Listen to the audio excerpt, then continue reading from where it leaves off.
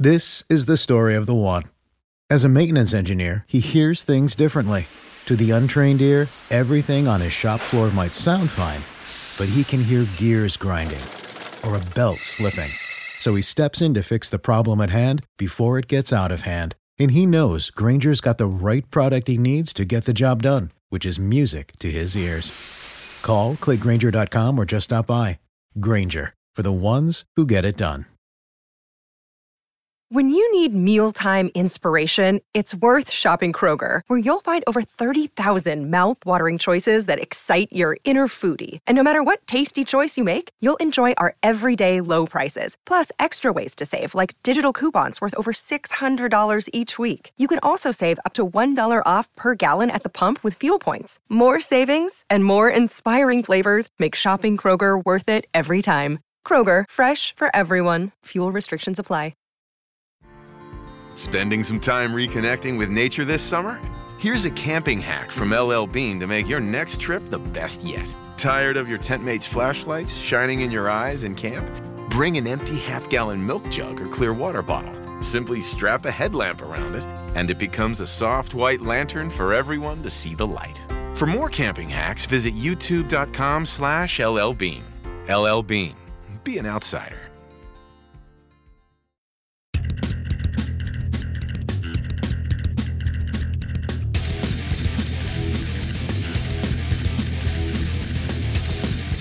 Hey everybody, and welcome to In the Clinch MMA podcast on the Fight Game Media Network. Paul Fontaine alongside Ryan Frederick. I want to thank you all for listening, and please make sure to subscribe to whatever feed you're listening to this on. Leave us a nice review, 5 stars, helps us out a lot. And if you haven't already, please consider subscribing to the Patreon, patreon.com/Fight Game Media for all your great content, mostly pro wrestling, but we got some boxing. We occasionally do some MMA, pop culture. It's all good and well worth the $5 a month. And it also helps us keep this show going. So, if you have a few extra bucks, throw it our way. It helps a lot. But Ryan, he sent me the rundown here, and this might be a quick show. There's not a lot to talk about, but we'll try to get an hour or so, maybe a little bit more out of this, because maybe we can even delve deeper into a few topics that we normally might have just glossed over, because it was the ESPN Plus show. It wasn't like a super notable show, but there's definitely some talking points. And we don't have a show to preview. So, but there was a lot going on this weekend too. So we can talk a little bit about that stuff. But first off, for our We Got to Talk About segment, this is what everybody was talking about last week. And I guess it's like 2 weeks in a row, right? Because last week was the 17-year-old kid whose name I screwed up. Raul Rosas, yeah. Yeah, Raul, not Richard. For those that don't know, you might have saw the In the Clinch show up in your podcast feed twice because I labeled it wrong, and our boss Garrett had to fix it, and I got my knuckles slapped over that one. So, I'm just I miss out on a lot of things. I'm old, but no, Bo Nickal this week on the Contender Series. We talked about him last week, and he did not disappoint. Good Lord. He came out and just swarmed his opponent, whose name I already forgot, Donovan Beard. And then, he cut a great promo afterwards, which we knew he would, basically trying to get a match with Khamzat, which, they're idiots if they book that right now. He wants Logan Paul, which honestly, if it was MMA, yeah, for sure, but that's not going to happen. WWE, I mean, you know what? I never really thought of Bo Nickal as a WWE guy, but I'm sure he could do it. This guy is going to be a star. Oh yeah. I mean, I laid it out last week on the show about his entire deal, and it worked out to perfection, exactly how they wanted. Him being already under a UFC contract before the Contender Series, him getting 2 fights on the Contender Series, winning them impressively. I thought this one was more impressive than the first one because he just looked incredible in there. Now he's got his UFC deal.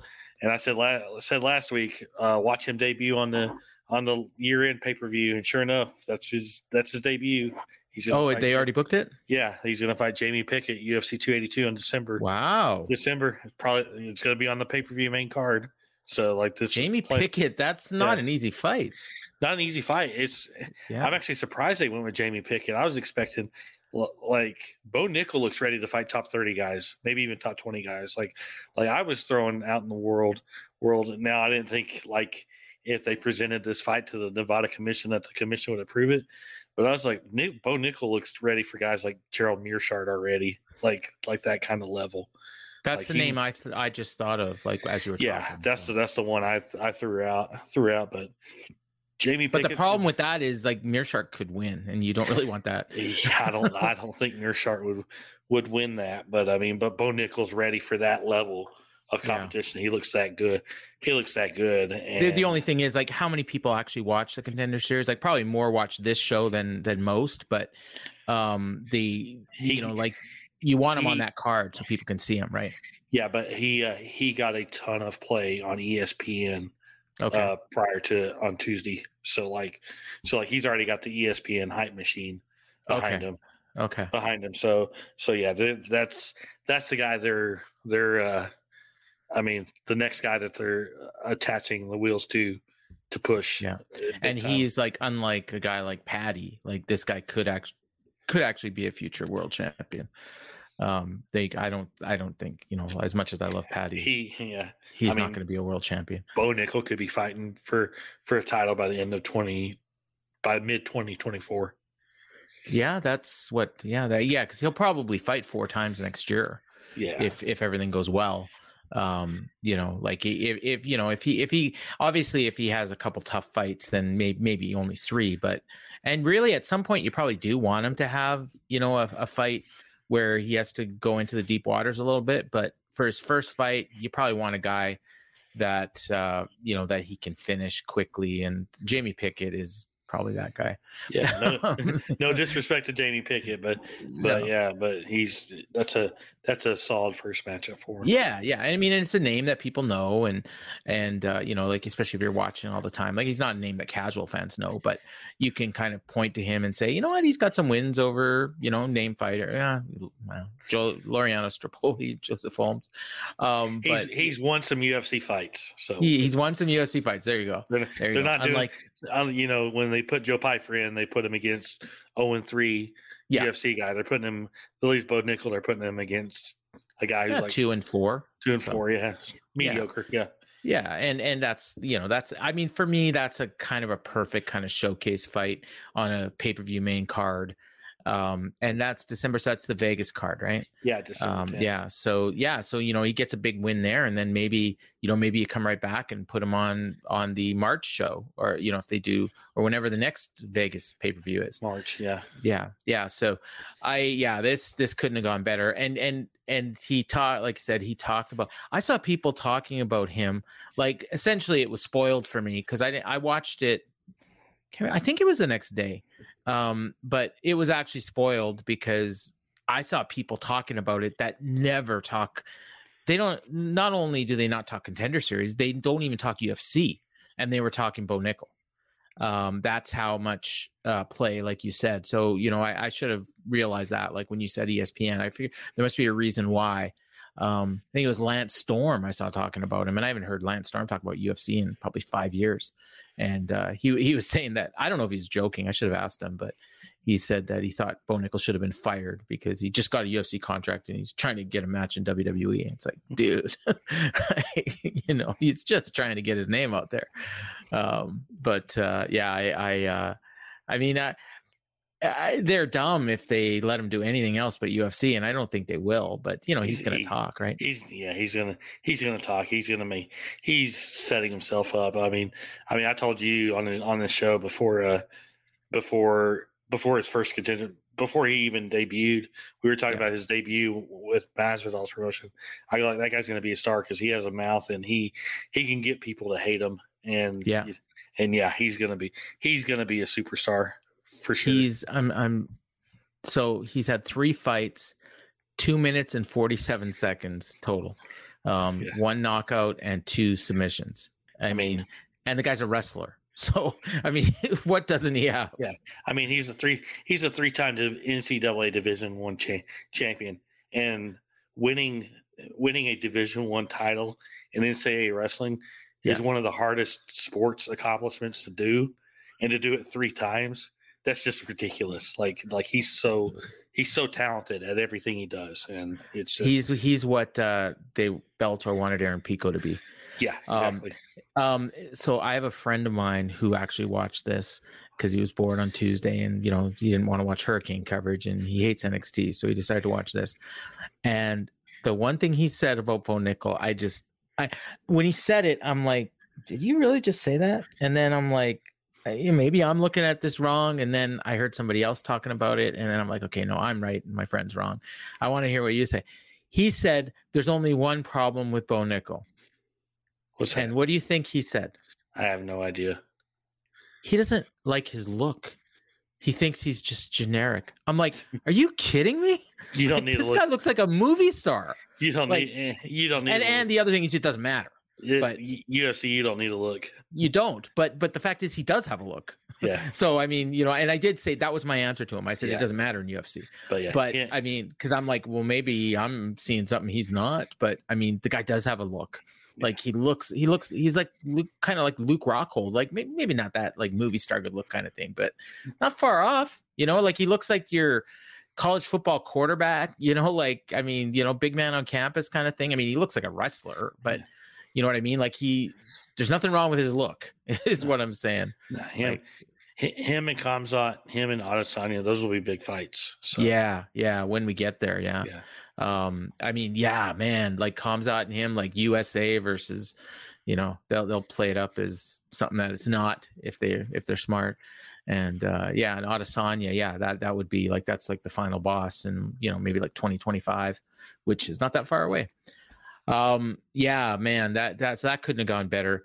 And that can just lead us right into our next topic, which is kind of the week 10 and then the series overall for this season, because we're done.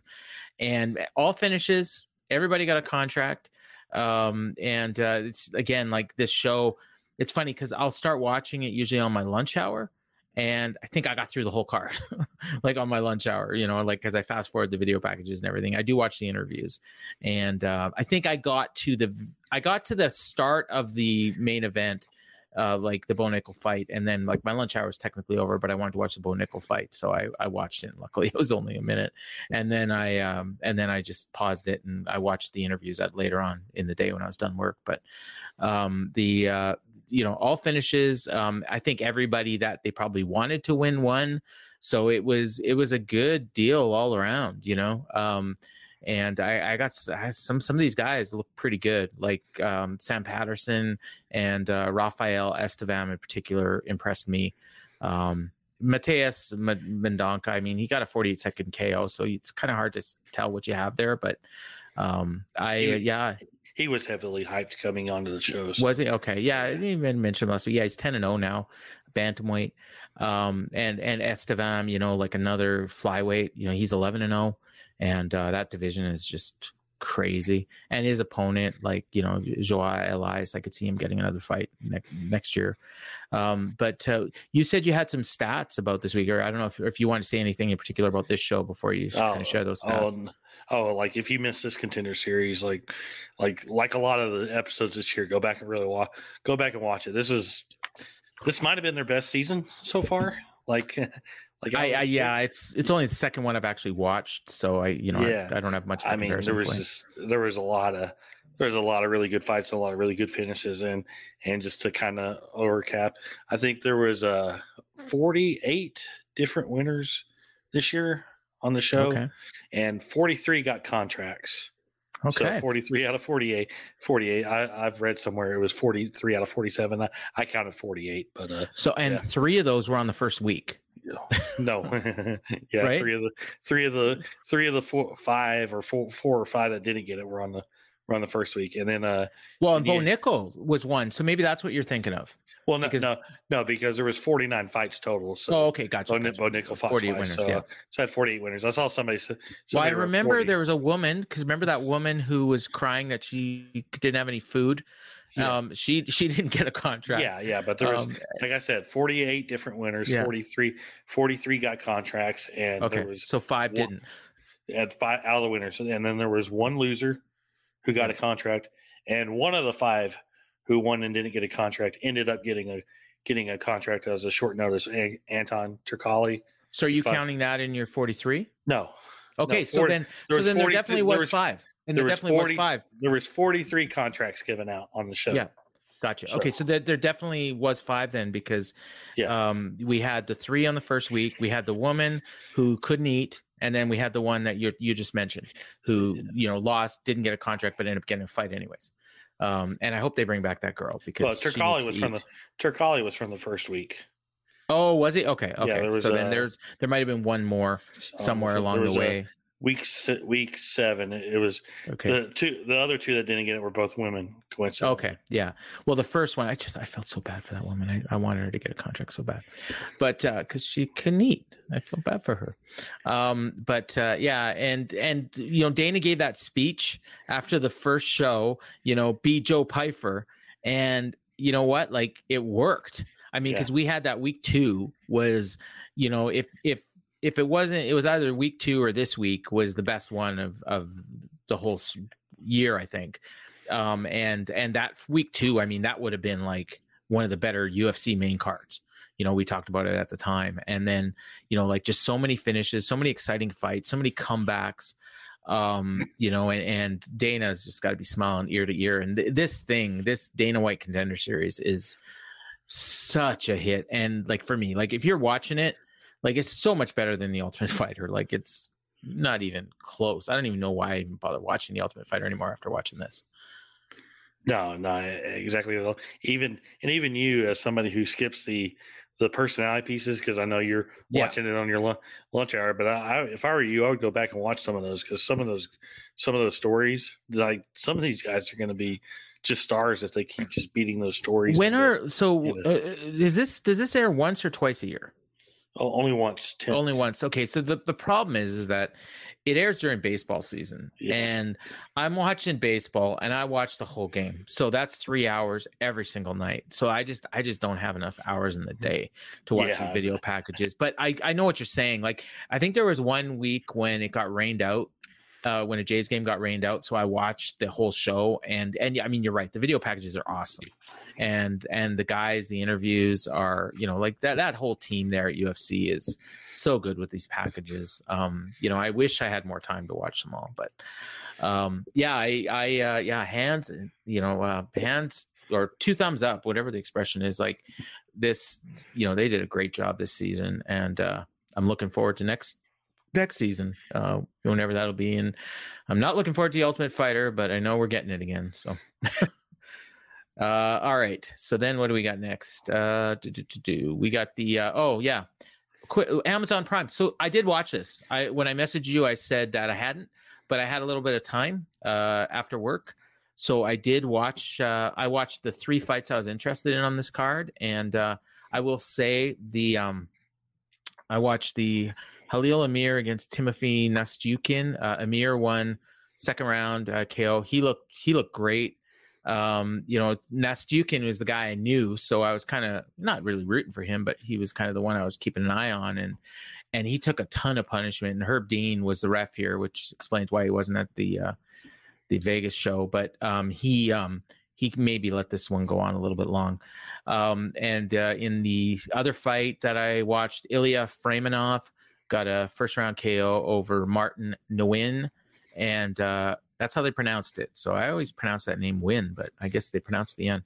But 3 minutes and 33 seconds. This one was cool because, I mean, if you only watch UFC and you're watching this one, like, Win was down on the ground against the cage, and Ilya was just kneeing the shit out of him in the head. And you're like, and the ref's right there, and you're like, what is he doing? Like, and oh yeah, right, this is one. And then it was like, all of a sudden, it was like super cool to watch that, because I haven't seen that in, like, I don't know how long, probably since last time I watched one.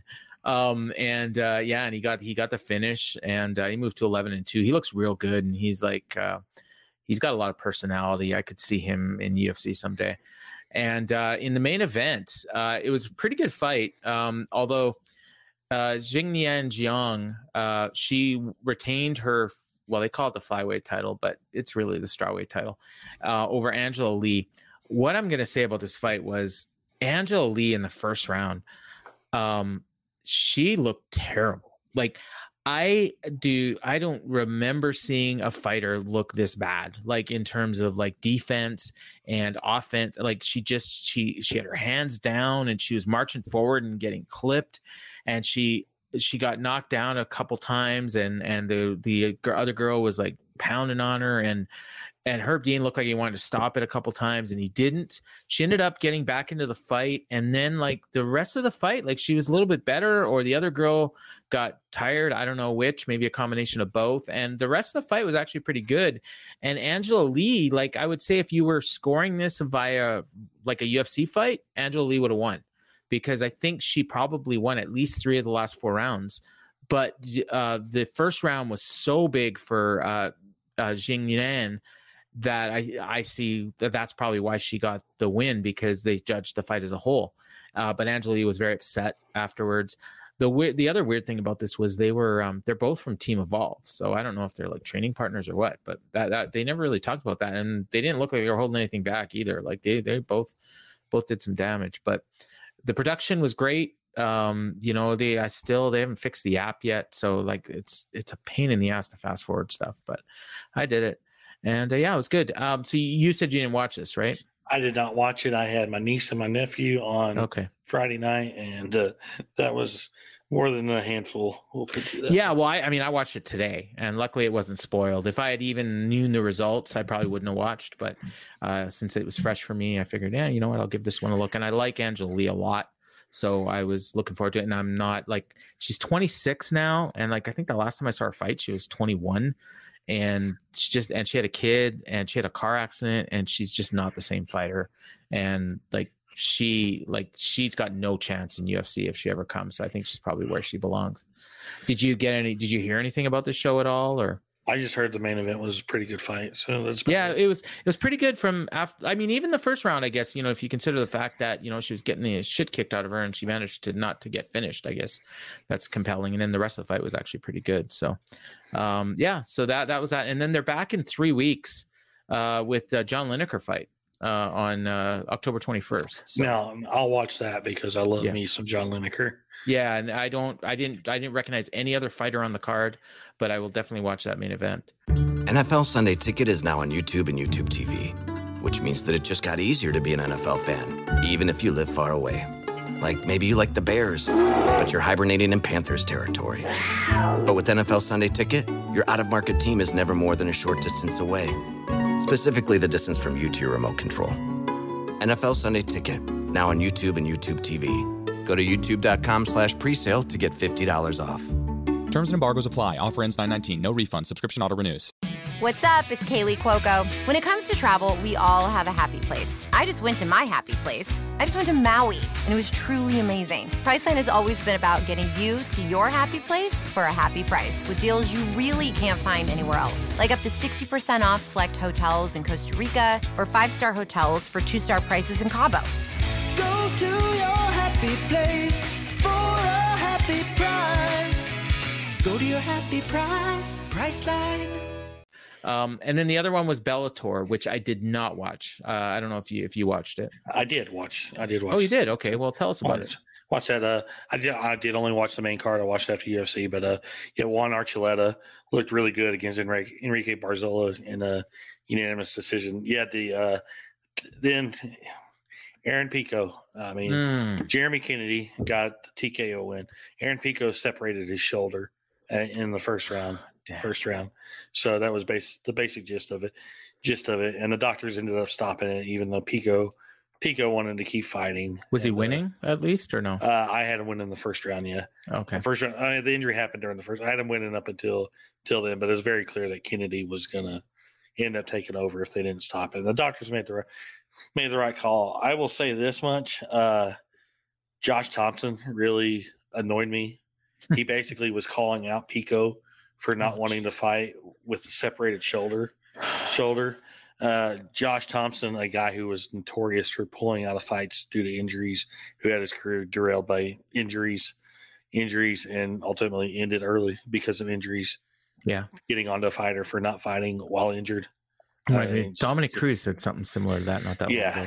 Yeah. So it's just like, looks like they're talking about a rematch. Very unfortunate. Like Pico, he trains hard and he came into MMA early and he's his own worst enemy. It's funny. I had no idea that he lost until like just now when we started talking about it. So when I made that comment earlier about Pico, I had no idea he had lost.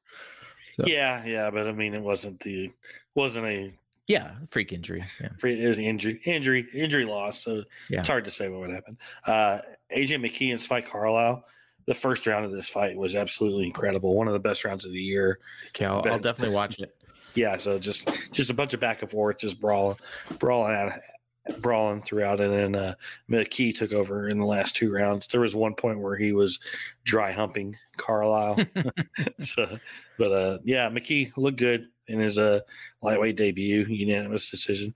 And the main event was a Pitbull showcase. I had Pitbull winning all 5 rounds. The scorecards were 50-45, 49-46, 48-47.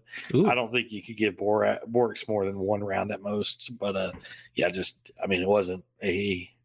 it was okay. Wasn't a great. Yeah. It wasn't a great main event. But yeah, that was it on that. And some of the notable names on the prelims that got wins: C.J. Hamilton, Lance Gibson Jr. We talked about last week. Julia Budd's stepson, J.J. Wilson, Islam Mammadov in the main event of the prelims, moved to 22-2. So that's a guy to keep an eye out on for. And maybe in the thing we're going to talk about later on the show, perhaps. Yeah.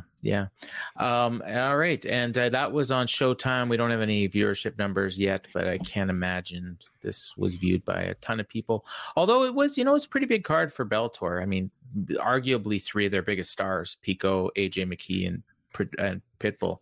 So maybe it got some moves. So you say if I'm going to watch anything, I should watch just the first round of McKee and Carlisle? I mean, you can watch that entire fight, but especially check out the first round of that fight. Okay, cool. Yeah. It's fantastic. Because I was going to watch that if I had any time, but I just didn't. Believe it or not, I watched 2 hours of WOW Women of Wrestling this weekend, but didn't find time for Bellator.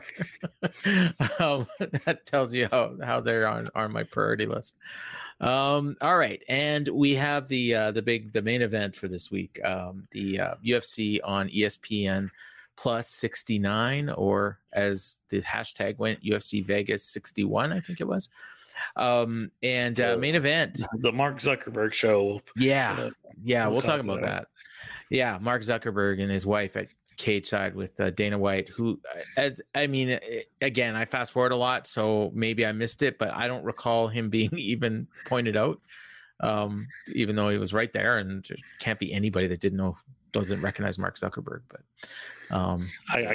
we'll get into it a bit because I have rants. All right, but the main event. Okay, so this is really interesting. This is really, to me, like what I know you want to talk about. I definitely want to talk about. Now you'll recall last week that I gave my 3 picks for the ROI, and they all won. It was Jan and Yusuf, and what was the third one? I think it was Brendan Allen. And they all won. But I will say, watching this fight, first round, was fairly close, but Jan was, it was almost all on the feet, and Jan was definitely better on the feet, and she, by most accounts, won the first round. I didn't see too many people, if anybody, give Dern that round. Round 2 was a completely different story. Dern gets her down early, was going for submissions the whole time, was landing a lot of ground and pound. I think Jan got up right near the end and did manage to land a couple shots, but I thought a pretty dominant round for Dern. And there's a couple near submissions there, and I thought this was a clear 10-8 round, and I had it 19-18 after 2. Then round 3 was very similar to round 1, maybe a little bit clearer for Jan. And round 4, kind of the same thing. Dern kept going for takedowns. She was landing leg kicks. She was doing well with the leg kicks, but Jan was landing some of her own, and she was landing body shots, and she was stopping the takedowns. Round 5 was very similar to round 2, only I thought even more dominant. And at the end of the day, I gave Dern a 10-8 in round 2 and round 5, and I had her winning this fight 47-46, which I don't think I've ever given a 47-46 score in my life, unless maybe if there was a penalty and a 10-8 round somewhere. But I don't recall a fight like this.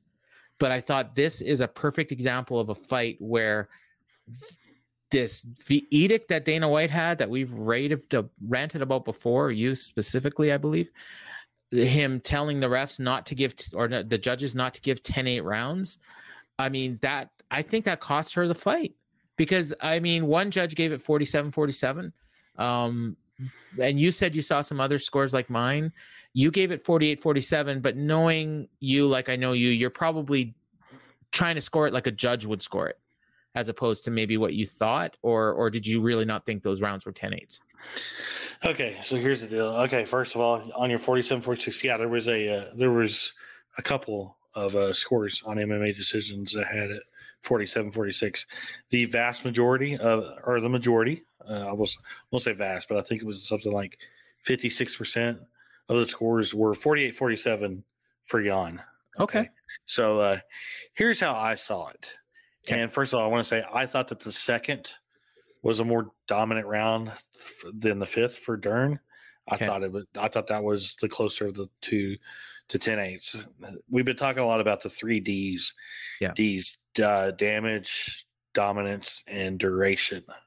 So the way they're kind of trying to spell out the 10-8 rounds is you kind of need a combination of all 3 of them for a clear 10-8 so round. They used to always say 2 of the 3. Yeah, 2 of the 3. But now it's 3? Now it's becoming more of like, it just kind of, I mean, you could probably have me watch the fight a second time and I might see it a little bit differently. In the 5th, I thought it was clear dominance and duration was there. I don't think there was a whole lot of damage going on. No, I mean, she was landing a lot of strikes. She was landing a lot of strikes. Yeah, they weren't doing she was damage. landing a lot of strikes. But if you actually and they were all on the ground. They were all on the ground in weird positions. Technically, in the round, Jan landed more significant strikes than weren't the Dern the actual did. The total strikes. But the total Dern strikes landed like twice as many, right? Yeah, in but Dern, and then the same thing goes with the second. She was doing a lot of submission attempts, but the real damage wasn't there. So, but dominance and duration, she very clearly had in both rounds. I don't think she did enough damage in either round to make it a clear 10-8, in my opinion. Fair enough. This is just my opinion. This is my opinion. Everybody has and clearly, the majority scored it that way. 2 judges scored it that way. So, I mean, I'm like, okay, well, and I knew giving it a 47-46, I was, in a way, I was almost glad that I wasn't posting my scores live, because I probably would have got ridiculed, but yeah. And I thought if anything, like 48-47 or 47-47, either of those two would have been right. I don't think of 47-46 just because I didn't see the second as a 10-8, and if I didn't see the second as a 10-8, then I can't see the 5th as a 10-8. Would you agree though? Because I thought the second was a more clear 10-8. Would you agree though that her 2 dominant rounds were both more dominant than any of the 3 that Jan won? Well, for sure, but I mean that's not necessarily how you win a fight. No, but I mean, when you look at it that way, and so if you were judging the fight as a whole, probably give it to Dern. Probably very slightly. Yeah. So in that sense, it's a fault in the system in a way. Yeah. Yes and no. Yeah. It'd be like, if you had a baseball game where, one team scored 3-1 in 3 of the innings, but then the other team outscored them by 1 in each of the other innings. So, they might win the game even though they had less runs, Yeah. I don't like playing these hypotheticals. I know. Because you fight to the system that you're scoring under. Sure. I'm sure there'd be a whole lot of fights that the outcomes would be different if it was judged as a whole. The one thing I will say though is I was very impressed with the fact that Jan didn't get submitted, because I don't know how that happened. I've never seen Dern have someone in that dominant a position on the ground and not finish them. Well, I'll put it to you this way. Jan, she trains with Faber and all them at the Team Alpha. They're trying to get it. They're trying to get everybody called the Team Alpha Camp now to dump the alpha male name since they have a bunch of females. But if there's a team that's going to get you prepared for submission defense, that's going to be one of the top teams to go to. Yeah, and they did a great job coaching her, like, between rounds. Absolutely. I actually watched a lot of the between round stuff because I was super, like, I really wanted to see what they were going to say to her. Normally I skip that stuff, but and then even during the rounds, like, you could hear, like, they were translating and this was a super big win. Really big loss for Dern too. Like, I mean, this was a really important fight for both ladies. And, that's going to be a tough one for Dern to overcome, because when she has her basically on the ground for 10 minutes and can't submit her, like, that's her game. And now she's just shown people, hey, you know what? You can win a fight even if you've been on the ground with her for 10 minutes. Well, maybe not a 3-round fight, obviously, but so, like, and again, like, I think she thought she won. Although I don't imagine fighters are really thinking about 10-8 rounds in a lot of cases. And I don't know how she would have thought she won 3 rounds, but I guess it's possible. Like, some of those rounds were close. So, but I hope she's able to bounce back from it, because she's got some stuff going on in her life too. And hopefully that it doesn't drain it all. Yeah. She had her kid with her. And she didn't have the kid. She didn't have the kid with her. I thought she did. I thought they said she was there. Okay. My bad. I missed that. So it's funny. I skip all that stuff, and then I'm hearing things that I didn't actually happen. So, that was the main event. And then the rest of the card was, I mean, it was all right. Like, we had a lot of finishes, especially early. But damn, this atmosphere. I mean, the regular shows are bad enough with the small crowds, but this with, like, no crowd.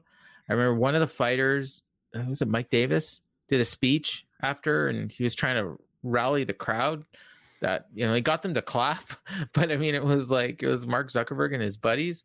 It was so weird. And it was like, we're back in the pandemic. Not even his buddies, plural. It was more like him and one guy and their wives. Well, who else was there? Like, there was more than 4 people that clapped. Like, was it just the corners and stuff? Like, it might've been the corners. Yeah. Yeah. I don't, and you had obviously the commission wasn't clapping. Yeah. Well, okay. What was the deal with the commission? Like, did they not sanction this or something? No, they did. Why? Oh, no. For some reason, I thought I saw you say something about paying off the commission. Was that just to keep a closed set? Is that what you're talking about? I didn't say anything about paying off the commission. Okay, maybe I misunderstood what you were saying. I thought something about Zuckerberg and paying off. Well, you're talking about a Facebook joke. Oh, okay. So I thought you were serious. It was about the Cormier thing. It was about okay. I thought you were serious. Daniel Cormier. Okay. Because I thought, I legit thought, perhaps, the Nevada State Athletic Commission washed their hands with this, because why was there Texas referees? Because Jacob Montalvo and Kerry Hatley just got licensed in Nevada in July. Oh, okay. So this wasn't and again, all the good refs were on the Bellator and the one card. Well, I was just making a joke. Yeah, I was just making a joke that the Texas referees are now. I got to ask you these things before we go on the air, I guess. Yeah, because I totally misunderstood. But yeah, I mean, we had the main event ref was Chris Tignoni. I mean, I'm surprised they didn't give it to Keith Peterson, but I assume, I know Herb Dean was on the one show. I got to assume Dan Mergliotta and Jason Herzog were probably on the Bellator show. Herzog and Beltran were both on the Bellator show. So those are your, so was Mark Smith too. Mark Smith. Okay. So there you go. And thank God we kept Jaron Villel in Canada, wouldn't let him out of the country. So he wasn't on this show. I'm surprised. But yeah, the less Kerry Hatley we see on Nevada shows going forward, the better. Beltran, where was he? He's Bellator, I think. Oh, okay. Well, there you go. Yeah. Because those are the guys, right? Unless you're going to bring back Yamasaki or where's Kim Winslow? She's still kicking around. But Nevada approved a bunch of judges and referees, July and August. So there's going to be some different faces coming. Would you rather have Kerry Hatley or Jaron Villel? I'd take Hatley. I don't know. Hatley stops a lot of fights late. Yeah, and he lets fights go on too long. True. Valel doesn't seem to make all that many mistakes. No, he should be judging. That's the problem with him. Yeah. So. Yeah. Herb Dean is getting to the Hatley level when it comes to letting things go. And then what he does is he'll let something go too long, and then the next time he'll stop it too early because he's in his head. But at least that's my read. But so the rest of this, the rest of the card was, we went over it last week. It was just a card. We did have a couple fights fall out kind of last minute. I guess it was the day before. The Tabitha Ricci, Jessica Penne fight went down. And then on the day of the show, Philip Leans, what happened there with the Maxine Grisham fight? Just Leans was not cleared by the commission to compete. Probably got sick, rehydrating himself, which is okay. I think this is like the second straight time he's cut to light heavyweight and then had a fight. Not the second straight time. 2 out of the last 3 fights he's kind of pulled out last minute. Maybe he should go back to heavyweight.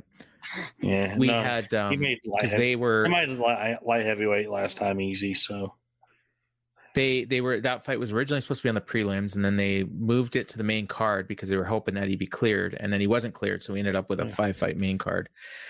Because I was actually as I watched it late, and I got through the first 2 fights, and then it was the third fight was Allen and Jocko, but on the lineup it looked like it was Grisham and Lean. So I'm like, well, where's this fight? And I'm like, and then I figured out that they had moved it, but I was trying, I didn't want to refresh topology or whatever because I didn't want to get the rest of the fight spoiled. So I keep waiting for this fight, and it was still on the UFC, on Fight Pass. It was still showing there. So I assumed it had happened, but obviously they just hadn't updated that page that I was looking at. So I found out, in real time is the same as everyone else did. But so we had the 5-fight main card, and there wasn't, I don't think there's any other fights we need to go over super in detail, but unless you think there is, but we can do our 3 stars. Okay, yeah, well, 3 stars we'll go. Yeah, okay, so go ahead. I think I went first last time. My first one is going to be Sodiq Yusuff. That guy came out he did what he needed to do. He was fighting a short notice UFC debut replacement on 2 weeks notice, and Sodiq Yusuff is a ranked legit featherweight contender, but he got the job done and was serious about it. 30 seconds all it took to submit Don Shanis and just steamrolled the guy, and Yusuff couldn't have looked any better. So that was my first one. Second one, I'm going to go with Brendan Allen. Tough fight with Krzysztof Jocko, but Jocko got him down, but Allen was able to get back up and got Jocko down and ended up getting a rear naked choke to submit him in the first round. And then Brendan Allen called out Andre Muniz for Rio, which is a big call out because Muniz is a very dangerous guy who's getting turned down by a lot of fighters at middleweight. And then he said, if not Muniz, I'll take Fluffy, Anthony Hernandez. Yeah, so rematch, either one of those two in Rio, I feel like they have to book that fight now. So either one of those two. And my third star is going to go to the man in the opening fight, Guido Canetti, 42 years old, but submitted Randy Costa in just over a minute. And that minute that it lasted was a hell of a minute of fighting. But Guido Canetti, guy's 42 years old. He looked like he should have been done at the UFC level when he lost three straight not too long ago, but back-to-back wins. So he was the one old guy on the show who pulled through. A couple of the other old guys. The show had 3 of the 5 oldest fighters on the UFC roster competing, and he was the only one of the 3 to get the win. Yeah, Canetti, Olenek, and Trinaldo. Yeah, all over 40. I guess Canetti is the youngest of those 3 at 42. Yeah, and Ilir Latifi looks like he's 42, but he's not. He's only 40. Yeah, there you go. Yeah, the 40 and 40 and Olenek's 70, so 110 years old between the two of them. That's he's 45, but yeah. He looks so slow in that first round. Oh my God. Yeah, I'll get into it in a second. Yeah. He looked okay. As bad as he looked, Angela Lee looked worse in her first round, but she got better as the fight went on. My 3 stars, my first 2, I'm going to do a bit of a gimmick here, and they were both 140-pound catch weights. For the females, we had Chelsea Chandler, not Chelsea Handler, but Chelsea Chandler. She dominated Julia Stolyarenko. Looked really good. She finished her in 4 minutes 15 seconds, ground and pound. After the fight, she's like, I'm ready to go, like whenever. She said if they want to put me in against a 145 pounder, I think she mentioned Norma Dumont. She said I could fight her in 2 or 3 weeks. If you want to give me a little bit more time, I can get down to 135. She just weighed and go. She wants to fight like as soon as possible. The other 140 pound catch weight fight, my heart broke, because the Sexy Mexi lost. Second round KO to Daniel Santos. Santos is a tough dude. He's 10-2 now. And he's got the only UFC loss he had, in his first fight to Julio Arce, which is, that's not that's a tough fight. And he won though. And poor Castaneda, Sexy Mexi, he'll be back. I got faith. And I think I'll go with Mike Davis for my third star. I was tempted to go with Joaquim Silva because he got a finish, but he beat a Canadian, and I don't like that. So Mike Davis, he looked real good. I really like the fight with him and Borshev. And Davis, I thought the nicknames of these two guys was the best. Beast Boy against Slava Claus. Like, that's a UFC fight right there. Yeah. And Mike Davis got the win, and he's 10-2 now as well, just like Daniel Santos. And he's a guy to look out for at lightweight. So a lot of fun on these undercards. Yeah. All right. So take us through the rest. So going through the entire show, kicked off with Guido Canetti submitting Randy Costa, 1:04 with a rear naked choke. Then it went Chelsea Chandler TKO over Julija Stolyarenko in the first round. Stolyarenko got her down early, but then Chandler took over and just looked really good. Then Brendan Allen submitted Christoph Jacko 4:17 in the first round, rear naked choke. You had Joaquim Silva finishing Jesse Ronson in the second round, 3 minutes, 8 seconds. Silva landed a perfectly timed knee that put Ronson on the mat and finished him off with some ground and pound. Silva looked really good. All right, then we had this heavyweight fight. Ilir Latifi, unanimous decision over Alexei Oleinik, 30-27 across the board. Battle of two old guys. This was one of the worst fights of the year. I'll just be honest. That first round was super boring. Both of these guys looked like they were fighting in slow motion, but they weren't fighting in slow motion. They were fighting as fast as they could go for their ages. So they just a couple old dudes. And then Latifi, after the fight, talked about he was kind of rambling a lot. He was talking about it being his last fight on his UFC contract. Definitely sounded like a guy who didn't think he was going to be back and who might be retiring. And he looked like he was taking off his gloves to leave. Yeah. So, that could be his final fight. But then he revealed that he was fighting with a staph infection that he hid from everybody. I forgot about this. His leg was all swollen up from a staph infection, and that he hid from everybody. And I'm just saying, like, if you have a staph infection, it's highly contagious. Yeah, you should not be fighting with it. You put a lot of danger to people. Luckily, there was not a lot of people in the building, so there's less people. Did MMA Twitter lose their shit over this? I don't know. I don't pay attention to MMA Twitter. Okay. But but the media people that I follow, they were just shaking their heads, and it's just like that's not good. I mean, if Oleinik, what happens if he gets staph now? What I mean? Or anybody else. Lawsuit, Yeah, or anybody else. So, it's just, it's happened before. It's going to happen again, but don't ever mention it in your post-fight interview that you fought with a staph infection. Keep that shit silent. Yeah, no kidding. Good Lord. I couldn't believe when I heard that. I couldn't believe it either. Oh, man. Like there's been times where you could tell, you could look at spot on somebody's body like, that dude's got staph infection, but they would never admit it. When that happened, I went into Google and I wrote and then I wrote space STA. The second thing that came up is staph infection contagious. I'm not the only one that was searching for this. I'll tell you that right now. Yes, it I was like, yeah. And yes, it is. So yeah. It is. Yeah. And then the prelims closed out with Daniel Santos knocking out John Castaneda in the second round. They had a really, really fun fight. So that was a good one.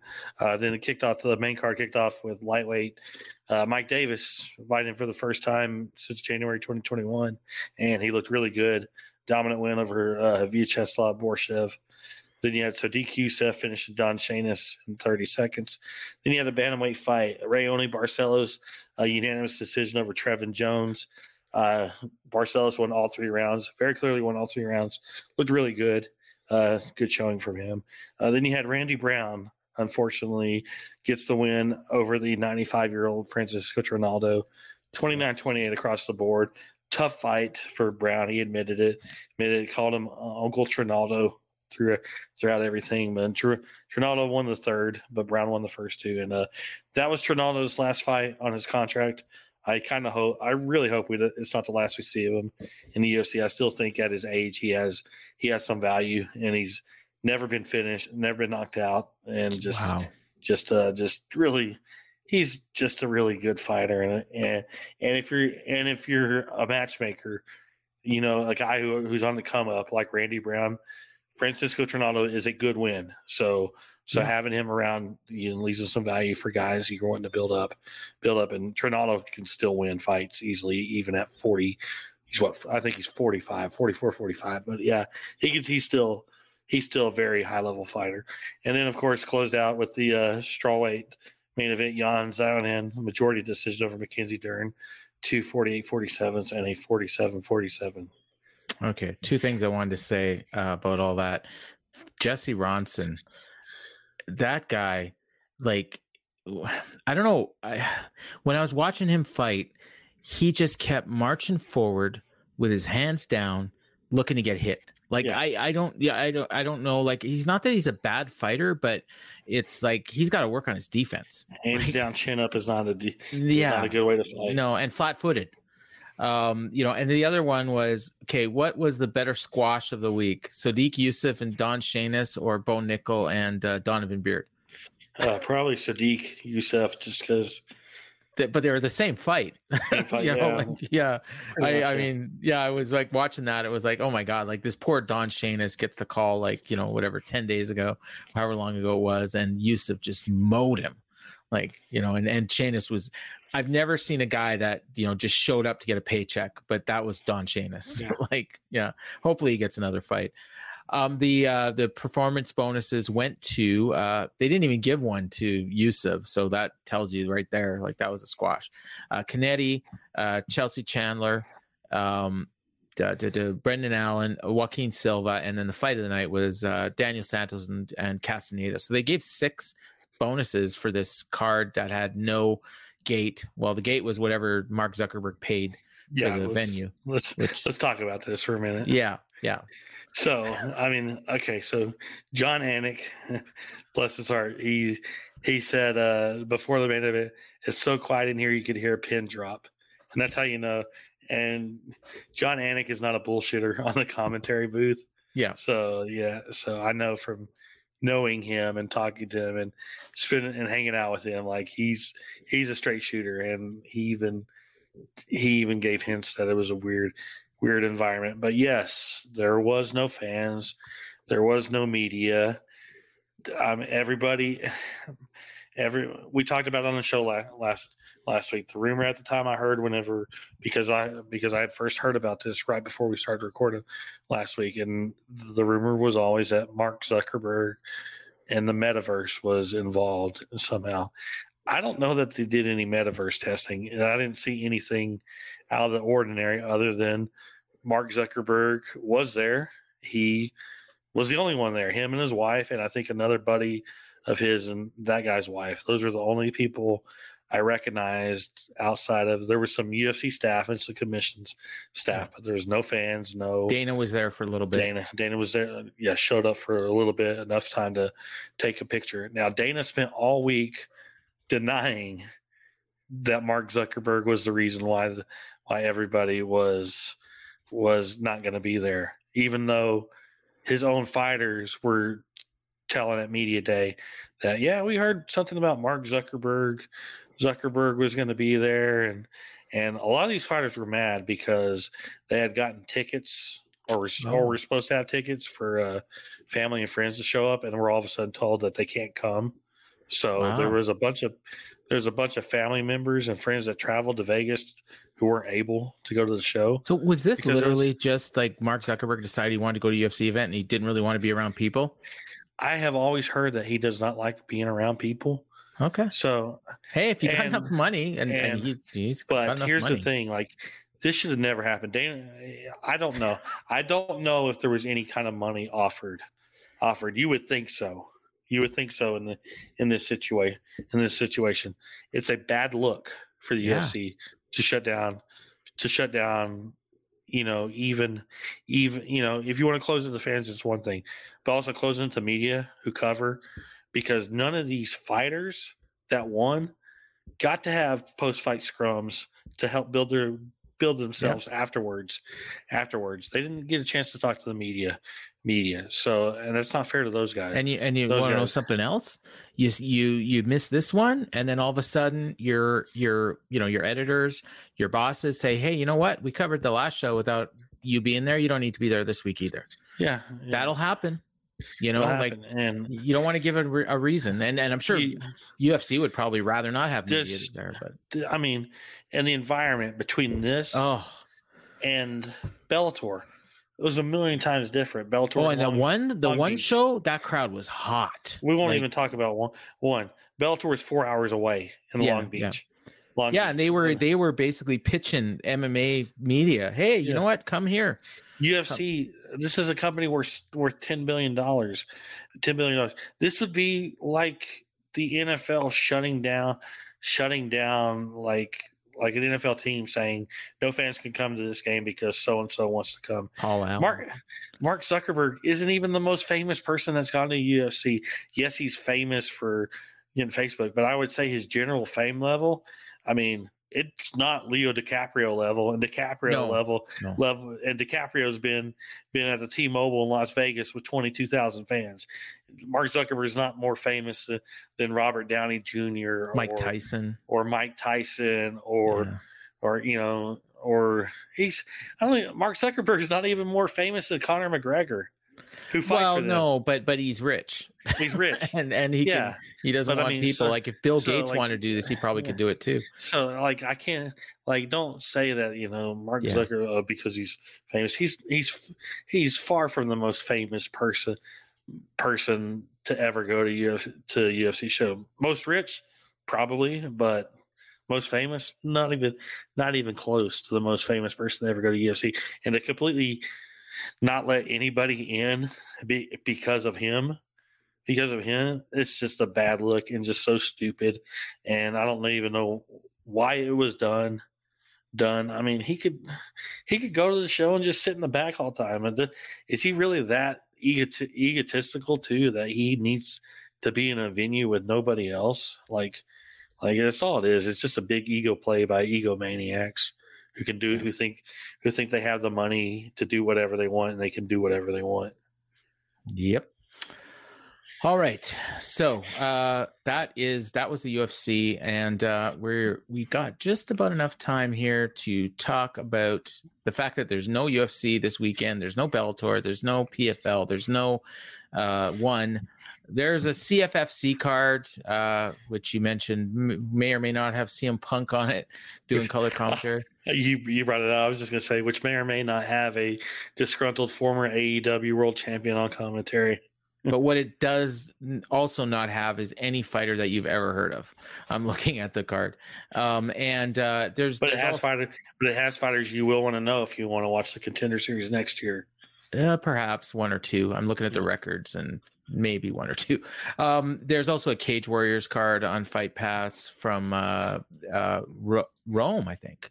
Where is this from? It doesn't even say. It's the venue is Fiera Roma. I assume that's Rome. And there's a couple interesting fighters on this one. And there's also Combate Global card that I got an email about right before we started recording. I don't even have the rundown here. It doesn't matter. It's freaking Oh, there it is. It's on Paramount Plus. So there is a bantamweight championship main event between David Martinez and Axel Osuna. And if you've heard of those guys, you're more into MMA than I am. So that is that. And then we just got a few news items. We hinted at one of them earlier, so we could start with that. The Bellator Lightweight Grand Prix. Is that official or is that just still rumored? No, it's I talked about it on the show last week when we talked about Eddie Alvarez and Scott Coker on Wednesday on Ariel Helwani's show. Formally announced it would be taking place next year. So, okay. Too bad. I was really hoping for a 185 pounder, but that'll be fun. Here's the question: who do we think is going to be in it? Patricky, Alvarez. Yeah. Here's some guys right now. Jeremy Kennedy. Jeremy Kennedy's a featherweight, but he could move up. But anyway, I have the lightweight rankings right in front of me. You have to assume AJ McKee. He's not in the lightweight rankings yet, but you have to assume he'll be a part of it. Is he going to want to be there that long, though? That's a question. Yeah, that's a big question. Yeah, question. If he's committed to Bellator or signs with Bellator, then I could see him being. I guess if he enters this tournament, there's your answer. Yeah, we'll see. But then you have Patricky Pitbull and Usman Nurmagomedov. Those are the top two. They're fighting for the title here in November, I think. Okay. I think they're fighting in November, but I have to assume those two will be in. Benson Henderson is ranked second. He just signed a new deal with Bellator. I have to assume he'll be in. Tofik Musayev, he's ranked third. I think he is. And then comes the question after that. There's Sydney Outlaw, Brent Primus, Alexander Shabili, Islam Mamadev that you mentioned. Mamadev, definitely. Primus, I think, is a former. He won the title, didn't he? He won the title. Yeah, when Chandler had that drop foot syndrome. Yeah. And maybe Peter Queally. I could see a spot or two being left open for potential signings. Maybe Eddie Alvarez gets in, or maybe some other. Does Patricio decide to enter and go on the opposite bracket as his brother? I believe. Patricio, I didn't mention this. He was talking about wanting to drop to 135 and go. Oh, really? Okay. Title and become a 3-division champion. So there's that. I think he would do that before he goes up to lightweight. He definitely won't fight at lightweight as long as Patrick E has the title. Okay. And even in a Grand Prix where they could possibly fight each other, I don't think that would happen. Okay. But McKee, I mean, that would be interesting because he won the featherweight one, right? Yeah. McKee won the featherweight. Yeah. So that's I mean, that'll be super intriguing. And, you never know. There might be a free agent or two out there too, that by the time we come out to it. So, we'll see. We'll look for that next year. And then the PFL officially announced again, I guess, because they announced it earlier in the year, but they've confirmed that they're doing a pay-per-view on ESPN Plus on the Friday, the day after Thanksgiving, Black Friday, right? Yes. God. Which I have said was it's a bad night. It is, but I don't think there's a good night. Like, I don't think that anybody is buying a PFL pay-per-view no matter when it airs. Yeah, no. I agree on that, but if you were trying to get some extra people because there's no UFC that week, and you're trying to capitalize on that. Big college football day, isn't it? Yeah, it's a big college football day. It's also the day where people spend the most amount of money on Christmas gifts every year, and you're not really. If the show's like $20 or $30, maybe you might get some interest. But if you're pricing yourself at $60, I can't see it doing more than 5,000 buys. Let's be honest. I mean, okay, put it this way: you have ESPN Plus, and I mean, if it aired for free on ESPN Plus, there's a decent chance you're not watching it. No, that card, if it aired for free on ESPN Plus, I would probably watch it but not guaranteed. I mean, you'd watch some of it. You're not watching the whole show. That's tough to say because you have all six. Yeah, you have all 6 finals on that show. Plus, you're getting Marlon Moraes against Shane Burgos on that card. I remember last year's final, and that show was hard to get through. Yeah, I don't know if you watched it, but oh my god, a lot of PFL shows in general are hard to get through. Yeah, hard to get through. I put it this way: I would not pay. I don't think I paid $10 for this show. And I watch all the PFL shows. And you know, I've ranted about, you know, not paying for shows before in the past, you know, and that's kind of, people get mad at me for it, but I don't care. It's just what I do. And I mean, I would definitely watch it if it was free. I might pay $5, but I don't even know if I'd pay $5. Like, I just, you know, Kayla Harrison, yeah, I want to see her fight, but do I want to pay to see her fight? I'm not sure. Pay to see her fight Larissa Pacheco again. Yeah, like I mean, yeah, I've seen it twice. You know, if it was Cyborg, yeah, maybe. But I mean, that's about all like that I'm interested in paying for with PFL. Yeah. So, you know, this can be tough. I don't know what they're going to price it at. I would guess 20, but who knows? I mean, they might just look at it and say, hey, you know what, UFC's 50, well, you know, 75, we're going to charge 75. Can you imagine to get like 30 buys? But I mean, I think this could be one and done. Because I mean, they're lucky to get 130,000 viewers on a weekly basis. Yeah, anyways. They're not. Yeah, and that's for free. Yeah, like I just don't see it. And not just for free. We're talking about they can barely sniff 150 on a primetime spot on ESPN. Yeah. So if it was like just on ESPN Plus, they're probably not more than 5,000 people watching that. Yeah. I would bet on ESPN Plus, because most people probably don't even know it's on. That's just crazy. Burgos Moraes, good fight. You know, Harrison. Some of those finals matches are like, you know, nobody knows either fighter, so I can't see people being interested in it, but we'll see. And Mitchell and Evloev. Is that right? Yeah, Evloev. Yeah, November 5th main event. So that card did not have a main event before this week. Yeah, and when it was announced, I brought up that there was some talk about it possibly being the main event, and now that we're a month away and they couldn't find anything bigger, then they did pump that to the main event slot. That's always that's a real selling point. Oh, he couldn't find anything better, so here we go. I mean, I know it doesn't matter. Let's be honest for a minute. These are the types of fights that should be headlining these ESPN Plus fight nights at the Apex. Yeah, I mean, it doesn't matter. It should have been the main event from the get-go. There should have been it's 2 undefeated top 10 ranked featherweights. Like, that's a main event. You're right. I mean, you can't sell an arena with that main event, but you can definitely headline an empty arena card for an Apex show. Yeah. And I'm somebody who's not necessarily in favor of putting Bryce Mitchell in a main event because I don't know that you want that guy talking for an extended period of time because he says a lot of stuff that's gonna irk a lot of different people. Oh, maybe Evloev will Khabib him to death, and then we won't have to worry about that. Yeah.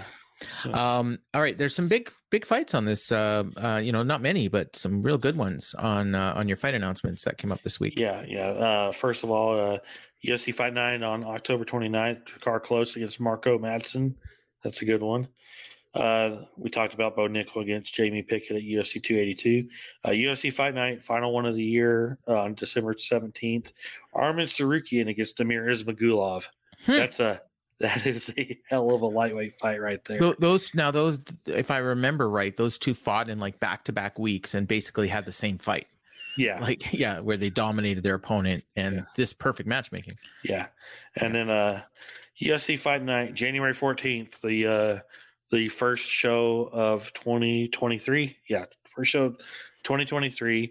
If you're going to ask the question, will there be a UFC event at the Apex in 2023? Oh, no. The answer is yes, because this one's going to be at the Apex. But the main event is Kelvin Gastelum against Nasruddin Imavov. Yeah, they're still going to use the Apex for several events next year. Yeah. Oh, I know. Yeah. And UFC 283 in Rio, January 21st. I have heard that Figueiredo and Moreno is a done deal for that show. We talked about it last week that it was being heavily talked about. I've heard now that contracts are signed and it's a done deal for that show. That's the Rio show? Yes. Okay. So, and then it also will have Brad Tavares against Gregory Rodriguez. Rodriguez, who had a vicious cut a couple weeks ago. He's magically already healed and ready to get back into training camp and to fight again. So yeah, Brad Tavares, that's a really good fight. So that's a perfect use of Brad Tavares, honestly. Yeah. In a big fight in Gregory Rodriguez home country. And he's a tough dude. Yeah, Tavares is still top 15 middleweight, and I really don't think he's lost a step. He was him and Dracus Duplessis. That was a really good fight, and Tavares looked good in it. And plus, he was coming off a long layoff, so Tavares is a really good dude. So it's funny that Brad Tavares. I remember. I think his first main event was it the Adesanya fight. Yeah, his first. Yeah. That's his only main event, but but he's in the exact same spot now as he was then, and Adesanya is the world champion, and some people think can end up being the best ever, and Tavares is just still exactly where he was, but that's fine. That's not a bad place to be. Yeah. All right, so that is gonna just about wrap it up. We have to give up the room, because Garrett's got a big Monday Night Football show coming up that he's going to be broadcasting on his Bay Area sports network. So if you're listening to this on the free feed and you like football, go check out Garrett's. Just search, I think it's called Bay Sports, BSPN, I think is what he calls it, because the logo looks a little like ESPN. So BSPN 49ers podcast. Garrett does a really good show. I've actually listened and watched it, and it's pretty cool. So, but Ryan, you will have your coverage of this past weekend's UFC in the upcoming Observer. I read my Observer over lunch hour this week, but no Ryan Frederick stuff in there because there was no show the week before. Thank God. Yeah, you had a week off. I enjoyed the week off, and I'm going to enjoy this week off too. I got all the way to the rating stuff today in my lunch hour. So, I got it because with no UFC, it was a lot easier to get through the first part of the Observer. So, you'll have some good stuff in there next week, and then we got a show in 2 weeks, and then the pay-per-view in 3 weeks. I did a show with my friend David Lovell and Dan Luque. We're doing a tournament of the top albums of all time, and we playing tracks from those albums and getting people to vote on them. It's a lot of fun. We talk about the albums, talk about why we like them and stuff, and it's shaping up. I think it's gonna be Queen and Fleetwood Mac in the finals, but we'll see. But we had a lot of fun with that, and you can find that for free on any of our Facebook feeds. We've all posted it, so you can check that out. And then I'll be on the Dynamite show Wednesday on the Patreon as well. Next week on the YouTube channel, we're going to be actually doing a live stream right after Dynamite, after the Toronto show. So if anybody's interested in checking that out, you can actually listen to our show for free that week. But Ryan, I guess unless you have anything else to plug, you can take us home like you always do. All right. I hope everybody enjoyed the show. And, for all the fight fans, if you don't watch any of these regional shows, enjoy your week off. I will be up early Sunday morning watching the Packers in London, but everybody have a great week. Enjoy your week. And I'll be eating turkey this weekend because it's Canadian Thanksgiving. So for Ryan, I'm Paul. Later. When you need mealtime inspiration, it's worth shopping Kroger, where you'll find over 30,000 mouth-watering choices that excite your inner foodie. And no matter what tasty choice you make, you'll enjoy our everyday low prices, plus extra ways to save, like digital coupons worth over $600 each week. You can also save up to $1 off per gallon at the pump with fuel points. More savings and more inspiring flavors make shopping Kroger worth it every time. Kroger, fresh for everyone. Fuel restrictions apply. Save big on brunch for mom, all in the Kroger app. Get half gallons of delicious Kroger milk for $1.29 each. Then get flavorful Tyson natural boneless chicken breasts for $2.49 a pound, all with your card and a digital coupon. Shop these deals at your local Kroger today, or tap the screen now to download the Kroger app to save big today. Kroger, fresh for everyone. Prices and product availability subject to change. Restrictions apply. See site for details.